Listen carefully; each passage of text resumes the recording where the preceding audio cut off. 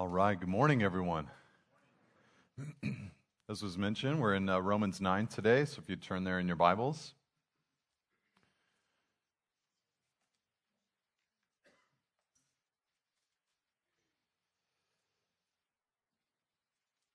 Let's jump right into it. Verse 1, I'm speaking the truth in Christ. I am not lying. My conscience bears me witness in the Holy Spirit that I have great sorrow and unceasing anguish in my heart. For I could wish that I myself were accursed and cut off from Christ for the sake of my brothers, my kinsmen according to the flesh. They are Israelites, and to them belong the adoption, the glory, the covenants, the giving of the law, the worship, and the promises. To them belong the patriarchs, and from their race according to the flesh is the Christ, who is God over all, blessed forever. Amen. Father, we come to you this morning, and we are thankful to you, Lord, for your word, for your nature, for who you are. Lord, that you see the end from the beginning, and that you know, Lord, all of our ways, that you've called us, that you've chosen us from the foundation of the world, that we've belonged to you.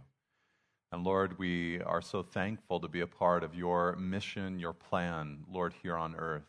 And as we study, Lord, you and study your word this morning, we pray that we be more fascinated, in awe of, and in a sense, Lord, that we'd be overwhelmed by who you are. We pray for that, Lord. We ask that you do it in our hearts. Thank you, Lord, for this truth. Thank you, Father, for your word. We praise you, Lord, in Jesus' name. Amen. Amen. I think Romans 9, kind of turning to this little section of Scripture, Romans 9, 10, and 11, where basically we're going to look at Israel in the past. What about Israel and God's plan for Israel in the past? What happened to Israel, basically? You know, we are here as the church. We read the Old Testament. We're reading about the nation of Israel. What happened to them spiritually? And then Romans 10, where are they now, and where are they going? Romans 11. What is God's plan for the nation of Israel? Israel in the past and present and in the future. But in coming to Romans chapter 9, I just have to chuckle as a verse-by-verse Bible teacher because, and the reason for it's really simple. There's going to be some doctrines and some things, some passages, some verses here that are hard for us to understand in our own human intellect and mind, which I think is probably the case like every week when we study God's Word. But in Romans 9, that's highlighted, I think, to a greater degree. But that's not the reason that I chuckle. The reason that I chuckle is because I just know that if I weren't teaching verse by verse through God's Word, if I weren't doing that, I probably wouldn't, in my own human intellect, from my own vantage point, think that these are the things that I should choose to preach about and to talk about and to teach about. But God is way smarter than me. He's way smarter than you. He knows what we need to hear. He knows what we need to receive. So as we go through it verse by verse, we're learning things from the Lord and about the Lord that maybe we wouldn't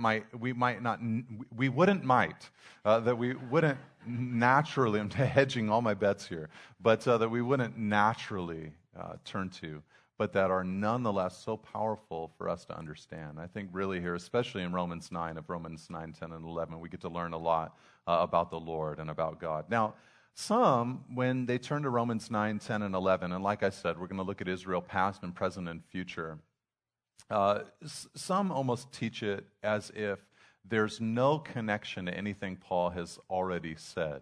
And when we finished Romans chapter 8 a few weeks ago, you guys know, I told you, that's kind of a close of a section. Paul sang this incredible song at the end of Romans chapter 8 where he's celebrating the security of the believer. Kind of the central theme of that song is what can separate us from the love of God that is in Christ Jesus our Lord.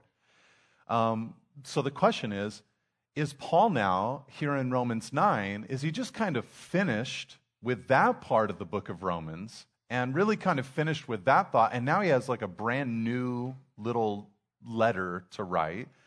Is this just a parenthesis where he's going to kind of pick up his big thought in Romans 12, and this is just a little like moment that he's going to talk about Israel?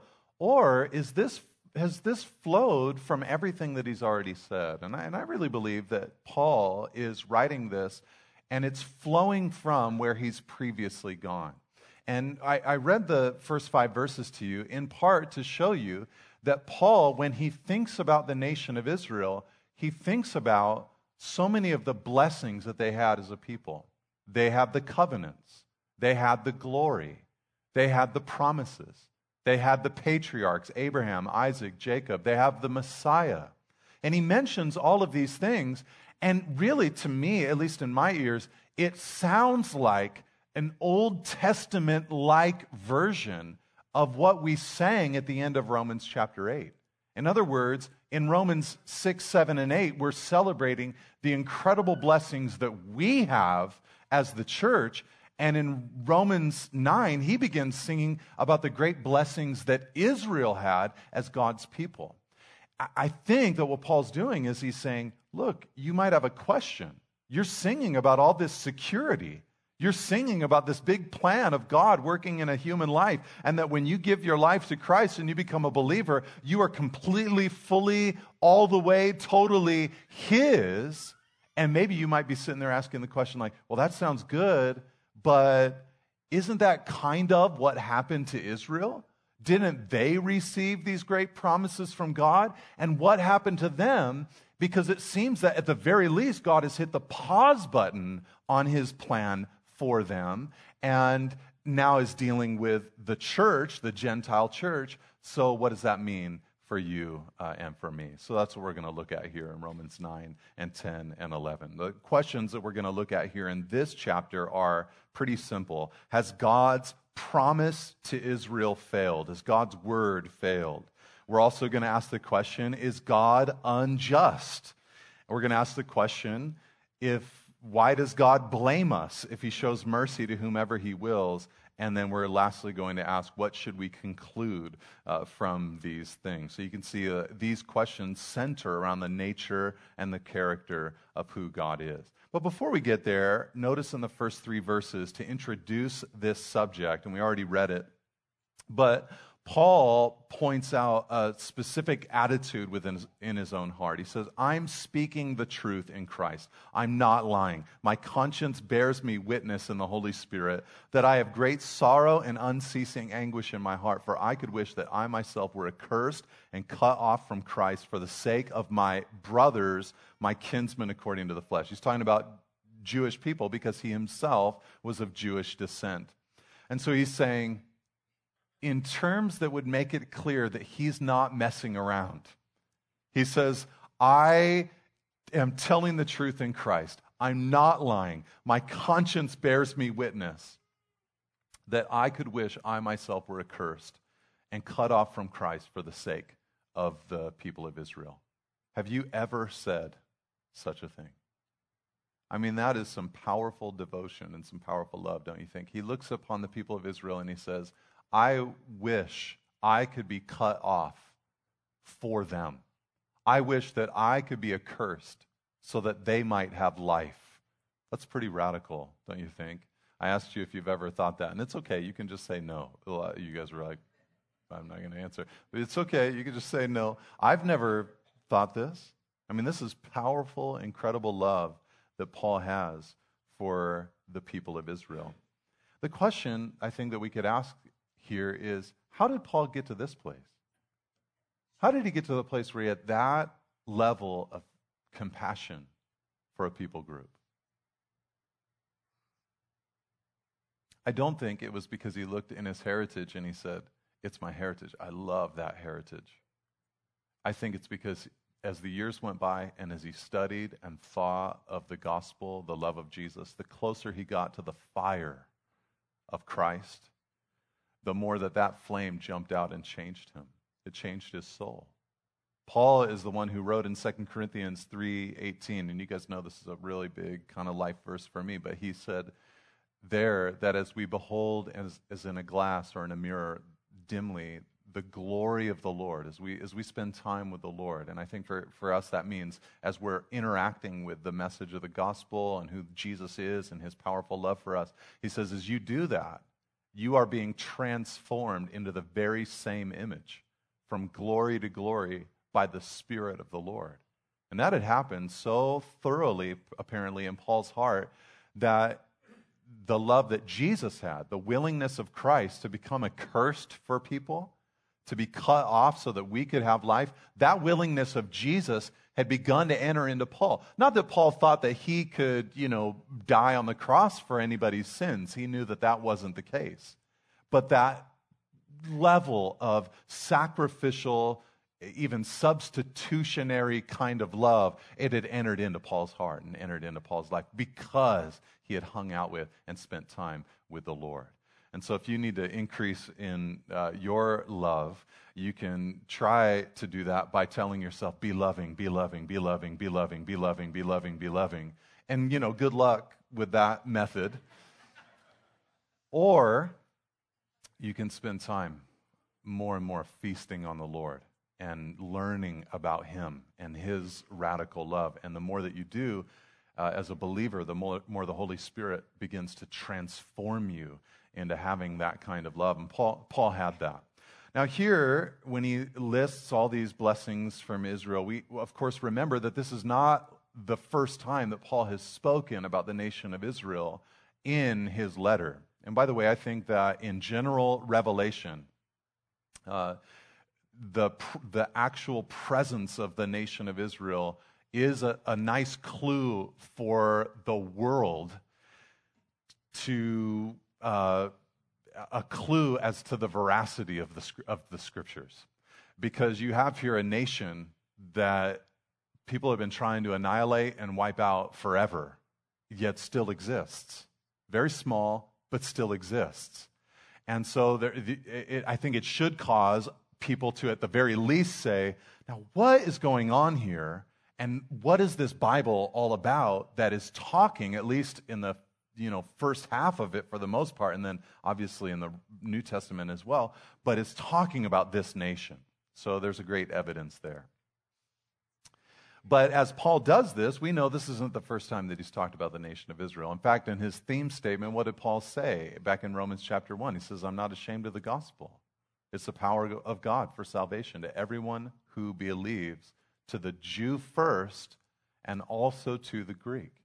So Paul is kind of coming back to that thought and like, okay, to the Jew first, tell me about that, Paul. What does that mean? Where are you going? What are you saying? What happened and what will happen to the nation of Israel? The question that someone might ask at this point after reading verse 4 and 5, especially how they have God's name, they're Israelites, that they had God's adoption and the glory of God and the tabernacle, the covenants, the law, the worship, the promises that God gave them, the patriarchs, and even the Messiah.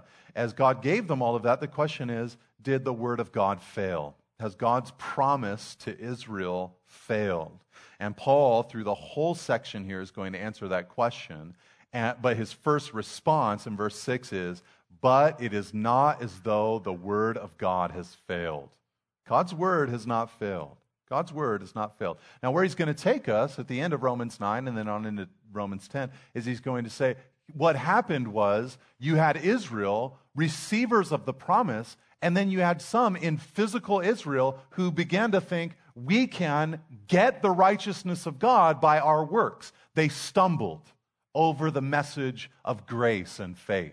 And because they couldn't receive that message, but thought that there were works that could be kept to attain to God's righteousness, it wasn't that God's word failed, it's that they did not receive that promise. And so Paul will be bringing us and them in Romans 10 back to faith, simple faith.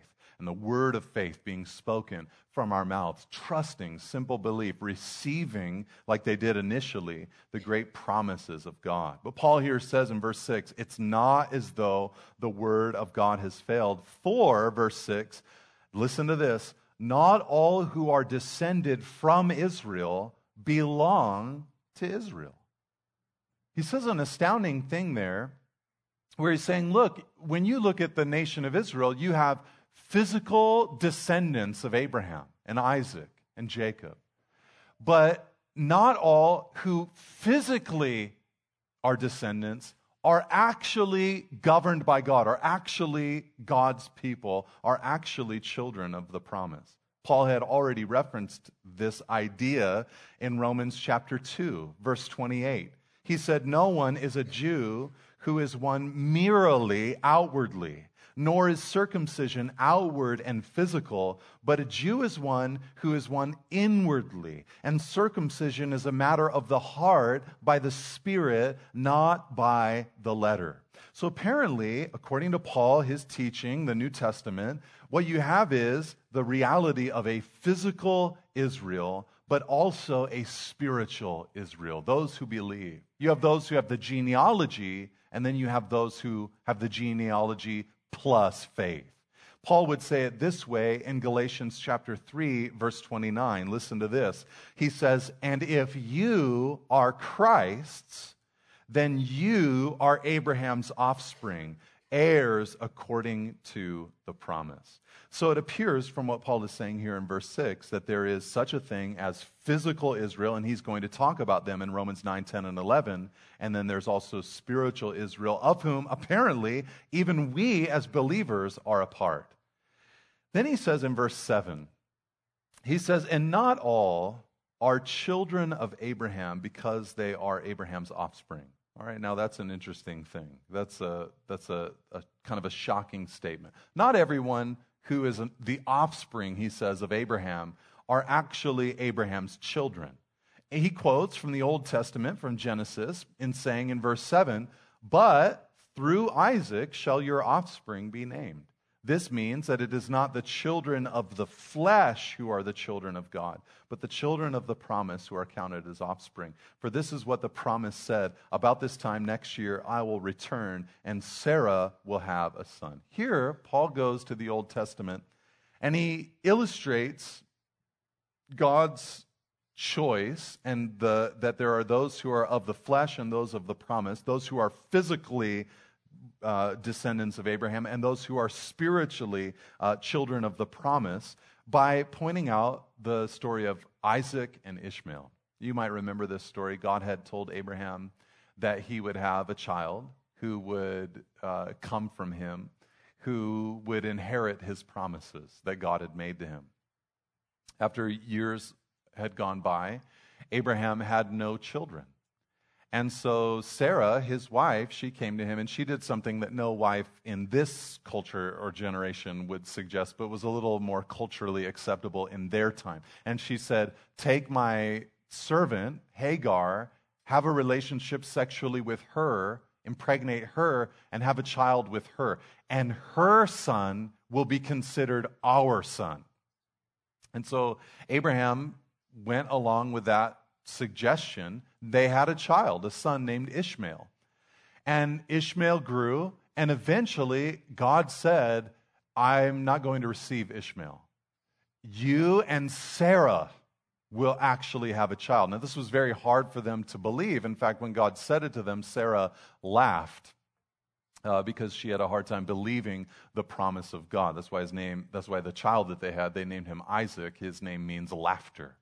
So the story of Isaac and Ishmael help us a lot of times to remember what it's like when we take matters into our own hands.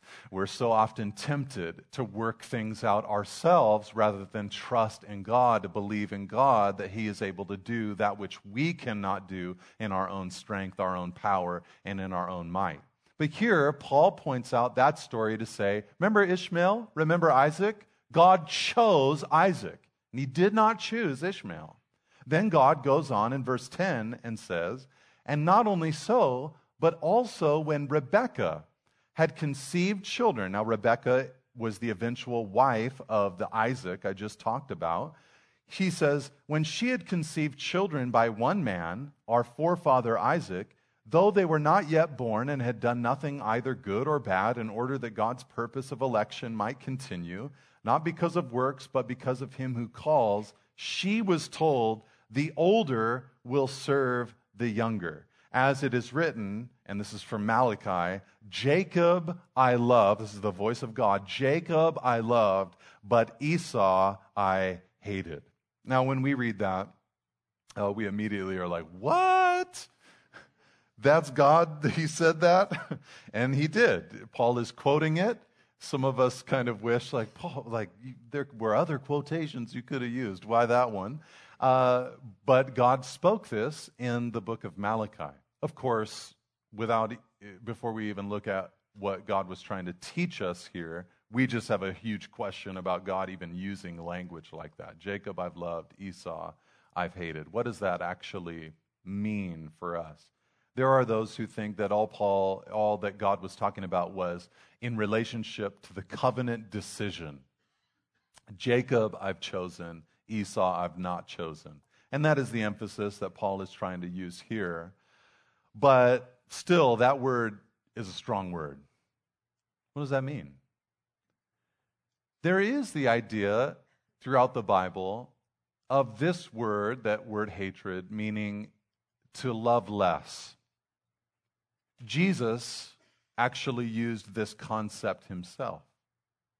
He was talking to us about discipleship, what it means to follow after him. And Jesus said this in Luke chapter 14, verse 26. He said, "If anyone comes to me and does not hate his own father and mother and wife and children and brothers and sisters, yes, and even his own life, he cannot be my disciple." Now, none of us takes that concept and thinks, you know what the Lord's telling me to do?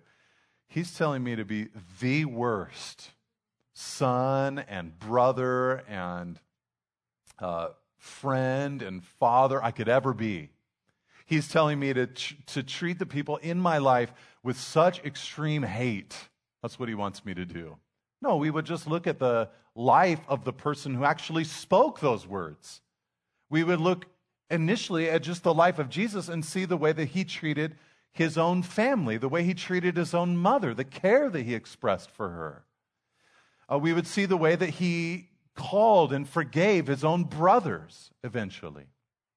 And so we understand just from looking at his own life that for him, the hatred that he's speaking of there in Luke 14:26 of father, mother, wife, children, brothers, sisters, it doesn't look like be a jerk to these people. What it seems like he's saying is, in contrast to the extreme devotion that you have to God, it's like the comparison is love versus hate. Your first priority is so extremely God.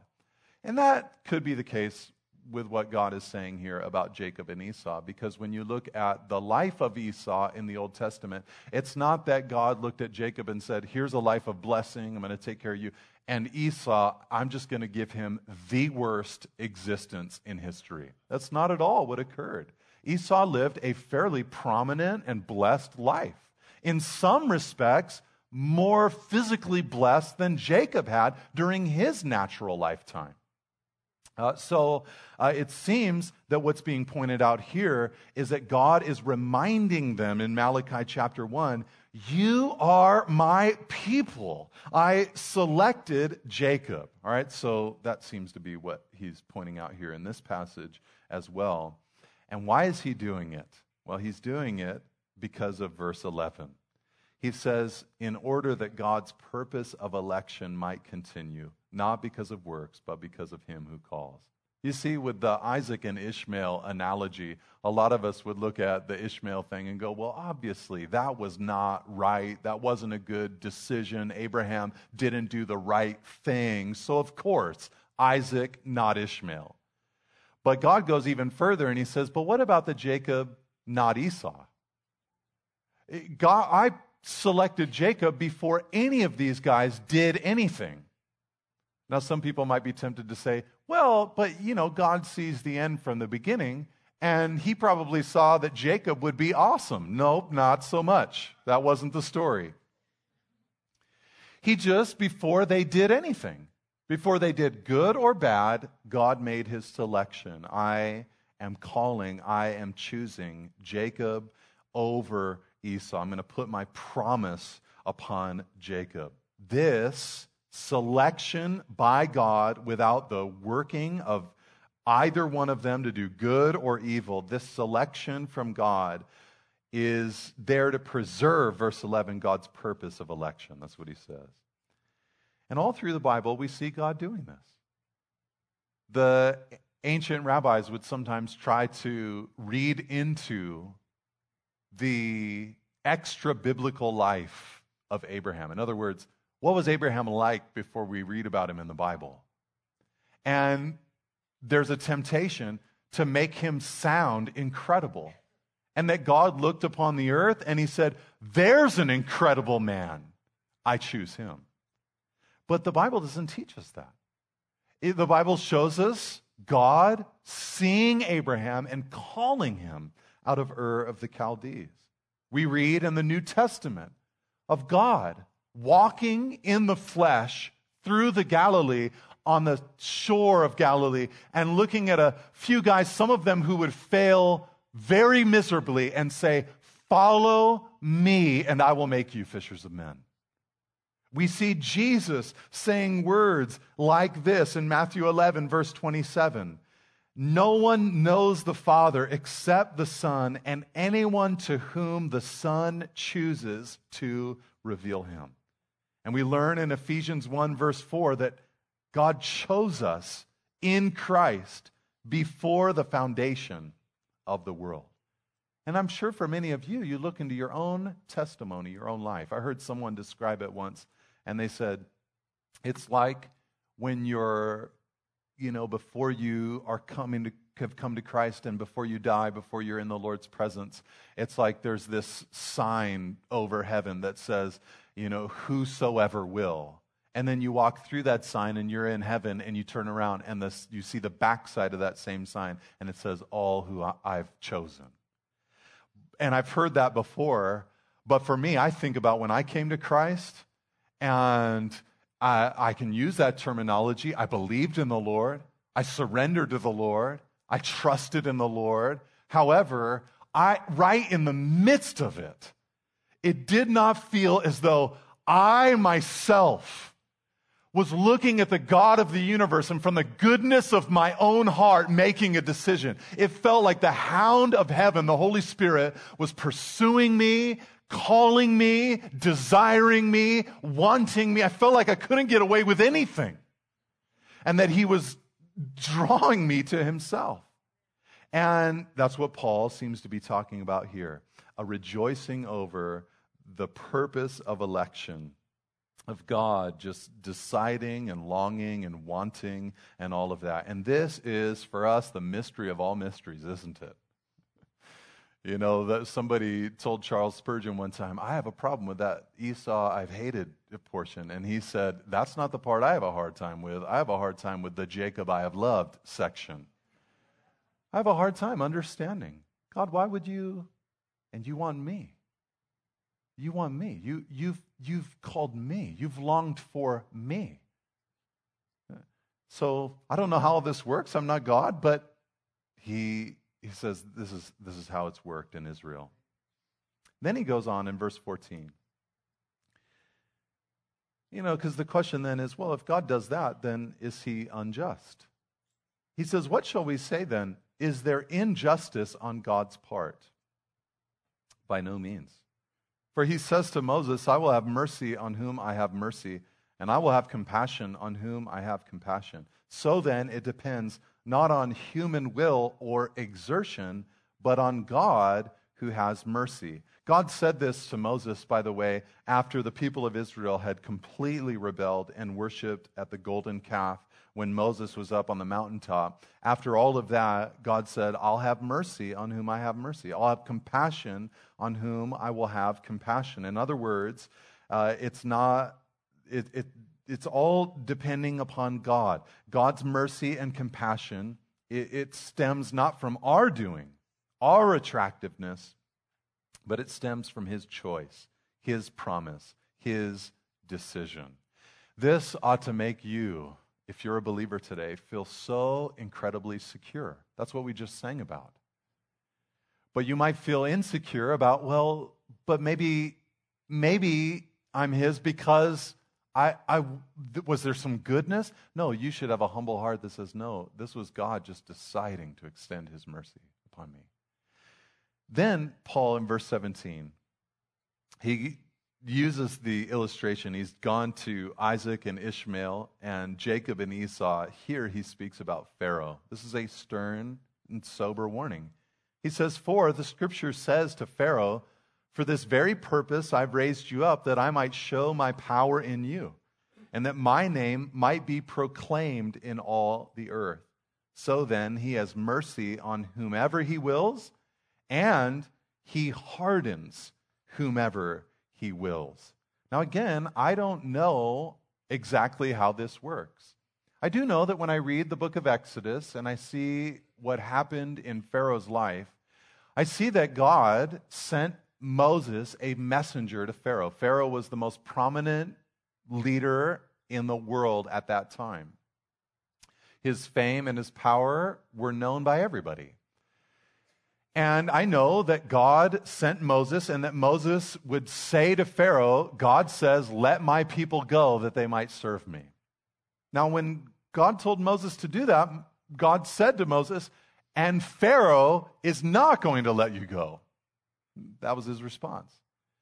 And for the first few requests that Moses made, it records in Exodus that Pharaoh hardened his heart. In other words, in Exodus, it reads as Pharaoh doing the hardening. Then eventually, I think after the 7th time that Moses came in and said, "Let my people go," it then says that God hardened Pharaoh's heart. So I don't know if the way that it worked, at least in Pharaoh's life, and I don't know if this is a universal truth or not, but I don't know that if the way that it worked was that Pharaoh began the hardening process himself, and then God looked at Pharaoh's heart and says, "I respect that. I respect this decision that you've made, and I will firm up the decision you've made. You've hardened your heart, and I will now harden and completely fix your heart in that direction. You've chosen this direction. I will fix your heart in that direction." At the very least, I know we saw in Romans chapter 1 that we saw 3 different times, 3 levels where God gave them up. God gave them up. So here there's a hardening of the heart of Pharaoh. This seems to be God's judicial act against this man. Now, I say that and I read that, and at the same time, I believe that as long as Pharaoh had breath in his lungs, he had the opportunity to repent of his sin and to believe in the God of Israel. I don't know how all these things work out, but this is what the scripture is teaching us.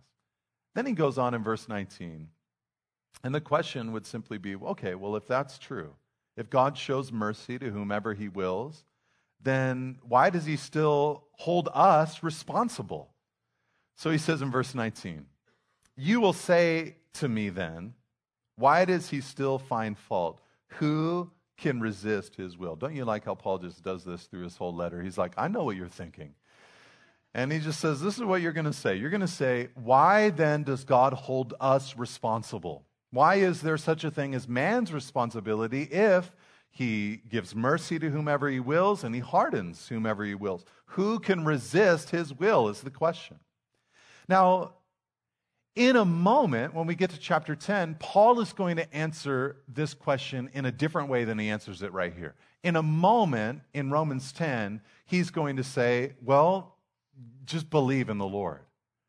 He's going to use phrases like, in Romans 10, my heart's desire and prayer for Israel is that they would be saved.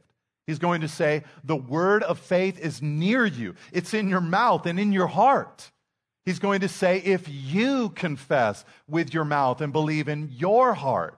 He's going to say, with the heart, one believes and is justified, or with the mouth, one confesses and is saved. And everyone who believes in him will not be put to shame. And everyone who calls on the name of the Lord will be saved.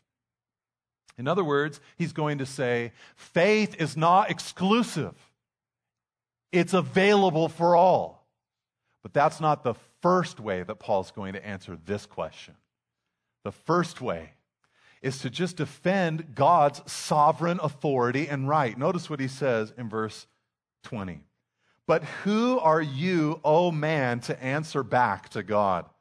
Will what is molded say to its molder, "Why have you made me like this?" Has the potter no right over the clay to make out of the same lump one vessel for honorable use and another for dishonorable use? What if God, verse 22, desiring to show his wrath and make known his power, has endured with much patience vessels of wrath prepared for destruction, in order to make known the riches of his glory for vessels of mercy, which he has prepared beforehand for glory, even us whom he has called, and not from the Jews only, but also from the Gentiles.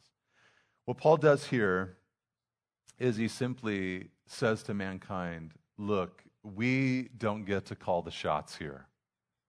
We're like the clay, he's like the potter. Can the potter say to the clay, can the potter command the clay? Can the potter say to the molder, why, or the clay say to the molder, why have you made me like this? This is, by the way, one of the attitudes that you'll see constantly pointed in God's direction. Why doesn't God just do this? Why doesn't God just do that? And here Paul is saying God is under no obligation to do as the clay determines. He is the potter, and we are the clay. Who are you, O man, to answer back to God? His first move isn't to say, just believe. His first move is to defend the right of God to do whatever, however he determines to do it. And so this is like a humbling passage. In one sense, Paul is putting us in our place before the sovereign God of the universe. Now, I should point out to you in verse 22 and 23 that Paul is very careful in the way that he writes a couple of things. Notice it, he talks about vessels of wrath prepared for destruction, and then he talks about vessels of mercy which God has prepared beforehand for glory. And it's important to point that out because it seems like what he's saying is he doesn't attribute any credit to God for the preparation of vessels for destruction. The only vessels that he explicitly says God is involved in are the vessels that are prepared for glory. It's kind of like he's saying, hey, we do a great job all by ourselves, preparing ourselves for destruction. But it's God who must rescue us and prepare us beforehand for glory. Now, in closing, Paul then quotes a few of the Old Testament prophets. Let's read it together. He says of Hosea, he says, as indeed, he says in Hosea, those who were not my people, I will call my people. And her who was not beloved, I will call beloved. And in the very place where it was said to them, you are not my people, there they will be called sons of the living God. Now this comes from, like Paul said, the prophet Hosea, who during the time of Israel's rebellion, he had the prophet Hosea do some things that were, very different, if you know the book of Hosea at all. But in the prophecy, he said, look, the people who right now are not behaving as my people, one day they will be my people again. But Paul is using the quote here to say that there are Gentiles out there. I mean, as Paul wrote this letter, keep in mind, he's writing this letter probably from Corinth, in the midst of a Gentile church there, to a predominantly Gentile church in Rome. The gospel has advanced all the way to Rome without Paul even going there. This isn't him kind of looking into the future and saying, someday the church is going to be predominantly Gentile. I don't know when, but someday. No, Paul already at his time of writing is saying, there were people who were not God's people. They didn't have the tabernacle, they didn't have the temple, they didn't have the law, the priesthood, the Messiah. They didn't have any of those things. They didn't have the Old Testament, the Bible. They didn't have any of that. They weren't God's people, and now they are God's people. And that's the reality that we're all rejoicing in this morning, a reality that we're sitting in this morning. We're sitting here in California, of all places. and many of us believers in Christ Jesus, and most of us Gentile. And we're sitting here saying, I was not one of God's people, but now I've been placed into the program of God. Now I am one of his people. Then he says of Isaiah in verse 27, and Isaiah cries out concerning Israel, though the number of the sons of Israel be as the sand of the sea, only a remnant of them will be saved. For the Lord will carry out his sentence upon the earth fully and without delay. And, verse 29, as Isaiah predicted, the Lord of hosts had not left us. If the Lord of hosts had not left us offspring, we would have been like Sodom and become like Gomorrah. Here's what Paul's saying with these quotes. He's saying, look, even though God has a plan for the Gentiles, he still has a plan for his remnant, physical Israel. And that's what we're going to read about in chapter 10 and especially in chapter 11. Paul is going to point us forward to God's plan for Israel. It's like he's paused what he's doing in physical Israel and will unpause at a specific moment in the future. But right now, he's working amongst the Gentile church. All right, so we read all of that. And probably if you're like me, after every time I read Romans 9, I have more questions after it than before it. So you're probably a little bit like that, like, okay, man, how does this all work? And I don't know, okay, so don't ask me. But I think what we've been seeing here, especially in verse 6 all the way to verse 29, is we've been seeing a little glimpse into God's perspective, from God's view. I think in verse 30, we now snap back into the human view. We've seen it from God's view. There's things like election and his choice and all of that. How does it work from our view, though? Well, here's what he says in verse 30. What shall we say then? Remember, we were asking the question, did God's word fail? This is why I wanted to get us all the way to verse 30. Did God's word fail, was the question of verse 6. He says, well, no, it's not that God's word failed. This is what he says. He says, this is what we should say. That Gentiles who did not pursue righteousness have attained it. Gentiles who weren't even looking for it, didn't even want it. It wasn't even on their radar. Gentiles who did not look attained. They didn't work for it. They didn't pursue it. And what they attained, he says, is a righteousness that is by faith. Imputed, given, deposited, received. We receive the righteousness of God by simple faith in Jesus.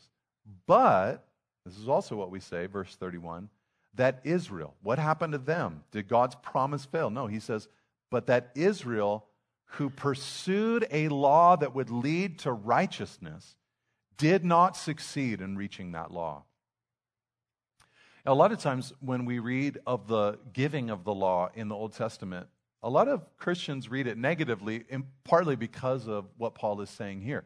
Because we think that the law was like this thing that God gave to say, keep this and you'll have my covenant. Keep this and you'll be saved. That's not the case. God saved them. He redeemed them. He pulled them out of Egypt. He bought them with the blood of the Passover lamb, which foreshadowed the blood of his own son. They were his. The problem is, after that, they were his. He gave them the law to govern them, to live by. But over time, the majority began to think, if we keep the law, that's how we'll get righteousness. Not, it's blood. It's blood. It's sacrifice. There's someone coming who will have to die for us and save us. There's substitution. God must forgive us. They thought the law, the keeping of it, could actually save them. That was where the failure was found. It's a temptation that so many of us would have given into right along with the rest of the nation of Israel. And so Paul is saying that's where things broke down. Physical Israel pursued a law that would lead to righteousness and did not succeed in reaching it. Why? Verse 32. because they did not pursue it by faith, but as if it were based on works. They have stumbled over the stumbling stone. This is Jesus.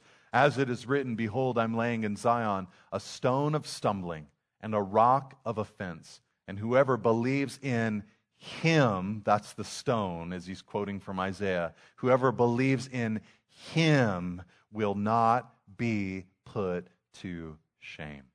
And this, by the way, is just so often the big problem that many people who frequent a church kind of get inside their hearts. If I take the commands and I try to do the commands and I do them well enough, then God will give me his approval. God will give me his righteousness. Then I'm good enough to be received by him forever. And what we're learning here is that is never the case. Yes, you want to pursue his word. You want to obey his word, but in a different way than by thinking you can earn righteousness, but by faith. By faith. And to have your faith, your trust, your confidence in the living God. So Paul's conclusion was really simple. God's word and promise toward Israel had not failed. They had a privileged position before God, but they became infatuated with the idea that law-keeping could earn them the righteousness of God. So for me, like I said, Romans 9, it's one of those passages I just laugh when I get to it in Bible teaching. I just go, okay, here we go. This is a hard one. Hard for me to understand, hard for me to communicate, teach, all of that. But for me, when I get to a passage that tells us we need to repent, we need to believe, and we are responsible, I preach that. And when I get to a passage that tells me that God chooses and that he calls, I preach that. And I don't know how they work together, and there's a reason I don't know, because I'm human. God sees the end from the beginning. I mean, just think about it. God knows exactly what's going to happen to you tomorrow. It's not like he's waiting for it to happen. Like, what's going to happen tomorrow? That's not it. That's not how God lives. He's above our time. He's above space. He's above all of that. He sees it all. A day to the Lord is like 1,000 years, and 1,000 years is like a day. And we're like, yeah. No, not yeah. We don't know. We don't know what that's like. And so like in the midst of his nature, of course there's going to be these things that are true about him and the way he operates that are going to be, in one sense, just mysterious to us. And I don't know about you, but I just don't want to worship a God who isn't a mystery, that big, that powerful, that wonderful, that beautiful. So there we have it, Romans 9. Lord, we thank you so much for your word today. We want to grow, Lord, in it. We want, Lord, to be more impressed with you and your nature and your character. And Father, if there be in us any heart or any desire or any line of thinking that would say, you, God, must act like this, Lord, purge it from our minds. Your ways are not our ways. You are so high above us. And so, Lord, in your perfect judgment and decision-making and pure and incredible love, we just look to the cross of Christ and we rejoice at who you are. We see your nature there in that cross and we just run to you. Wrap us, Father, with your arms of love and teach us. Thank you, Lord. And so we pray that you'd continue to help us. And Father, I'm looking forward to that day when the promises that you've given to this nation, the nation of Israel, I'm looking forward, Father, to the moment when they will come to pass and your kingdom will come and you will rule with a rod of iron and every knee will bow and tongue confess. I'm looking forward, Lord, to that moment. Let your kingdom come and your will be done on earth as it is in heaven. We thank you, Lord, and we praise you. In Jesus' name, amen.